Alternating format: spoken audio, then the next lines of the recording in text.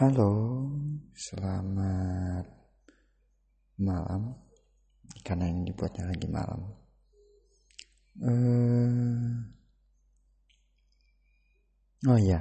Ini video lagi orang nyebut, ada yang nyebutnya podcast, ada yang nyebutnya SoundCloud. Ya, antara dua itulah. Ini mungkin gue nyebutnya mungkin SoundCloud kayak supaya gampang. Ini SoundCloud pertama gue, dan kebetulan gue mau bikin beberapa channel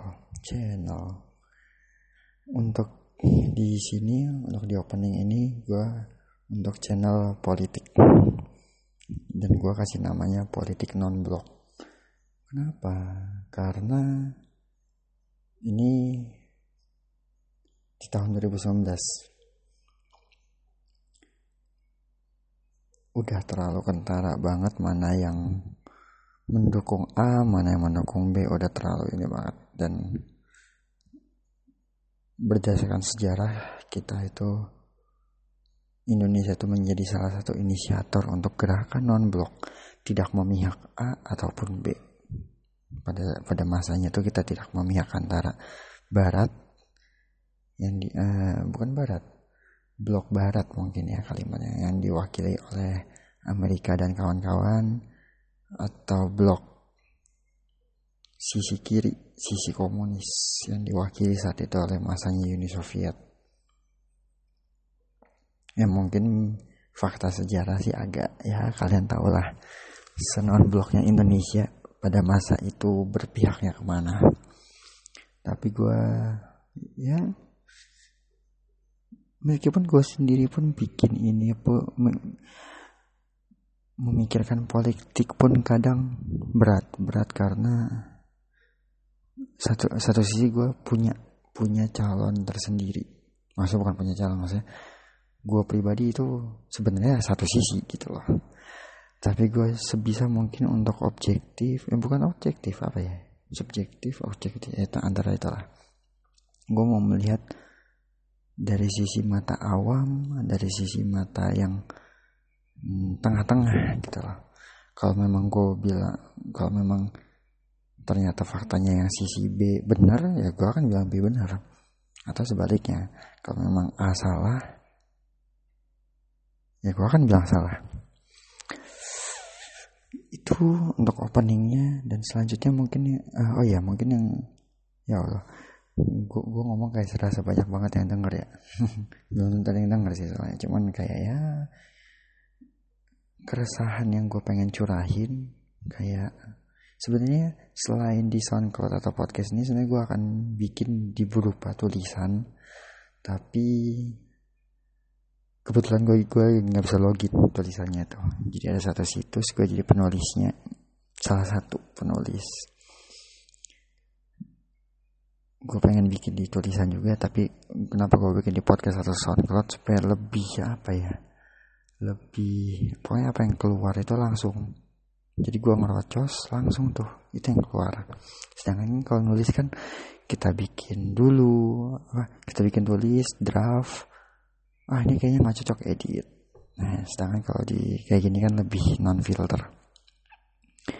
Gue nggak tahu nih suaranya gue terdengar jelas atau enggak. Cuman ya belum tentu ada yang dengar juga lah, ya udah. Sedangkan gue menceritakan sisi politik aja lah. Selain politik, gue mungkin akan bahas olahraga. Kebetulan gue suka bola. Mungkin bola doang sih yang akan gue bahas. Cuman ya antara dua itulah. Atau mungkin gue pengen bikin satu itu tentang jalan-jalan.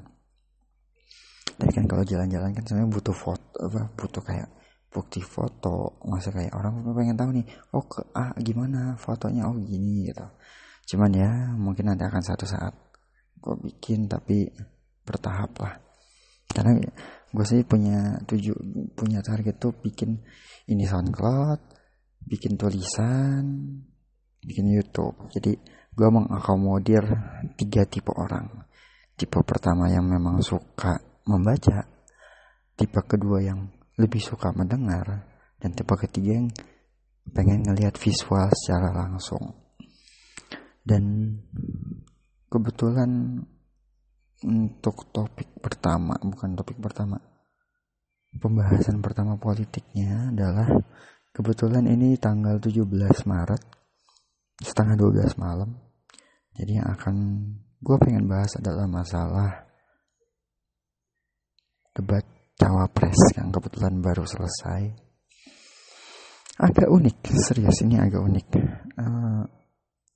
Dari sisi pandangan gue, kenapa ya yang tadi gue bilang, gue sebenarnya udah mihak salah satu itulah. Dan itu track record dari 2000 berapa tuh?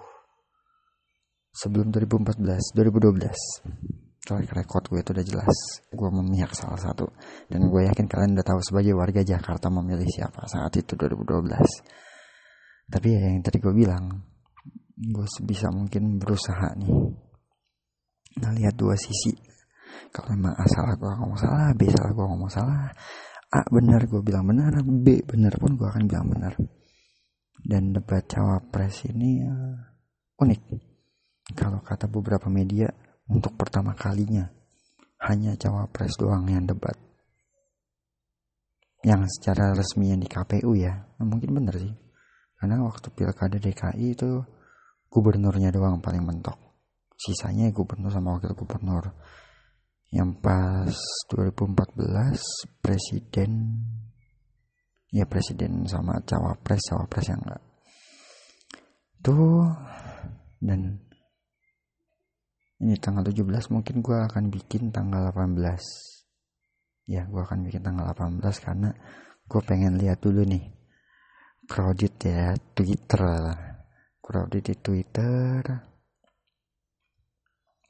yang ya pasti kan kubu sono ngomong jagoan gue paling ini, kubu sini jagoan gue gue pengen lihat nih komentar kocaknya lah. Twitter itu sumber magic, sumber kocak itu ada semua di situ. Oke. Ini udah menit berapa nih? Baru 7 menit. Mungkin itu dulu video kan goblok gue. SoundCloud dari gue kepanjangan ngomong SoundCloud podcast oke. Meskipun ini mungkin namanya SoundCloud cuman bodo amat lah. Kenapa? Ini sebagai informasi aja sih.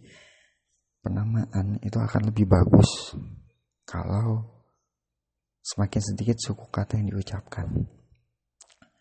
Ya yang tadi gue bilang podcast.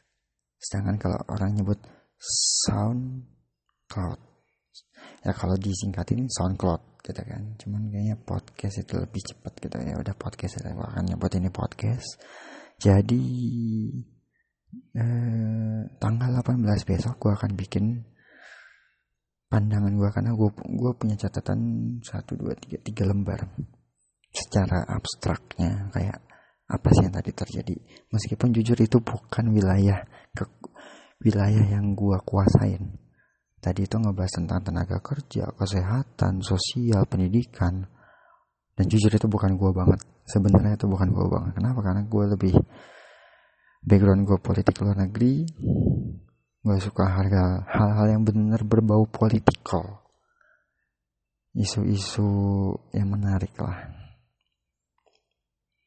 Dan sama yang tadi gue udah ngomong belum ya, selain ya mungkin ini gak akan gue bikin kayak mingguan harian, enggak.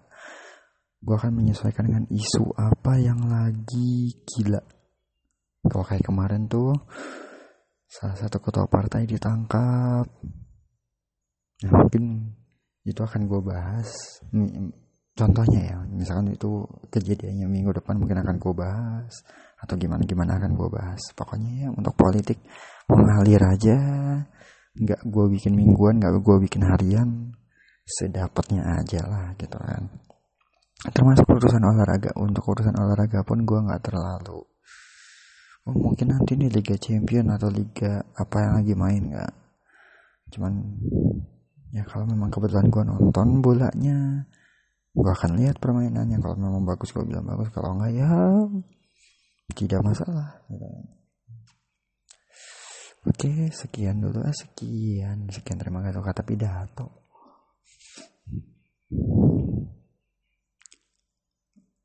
apa ya, gue bingung kalimat closingnya. Kalau ada yang dengerin, thank you banget udah membuang kuota untuk 10 menit lebih demi gue, meskipun cuma 10 menit gitu kan. Lumayan kuotanya, mungkin agak lumayan berapa mega gitu kan ya, nggak masalah lah. Thank you banget buat yang mungkin mendengar, meskipun gue gak yakin ada yang denger juga sih, cuman ya wallahualam kan, gak ada yang tahu kan. Oke, thank you. Tunggu suara gue selanjutnya, suara otak gue selanjutnya. See you.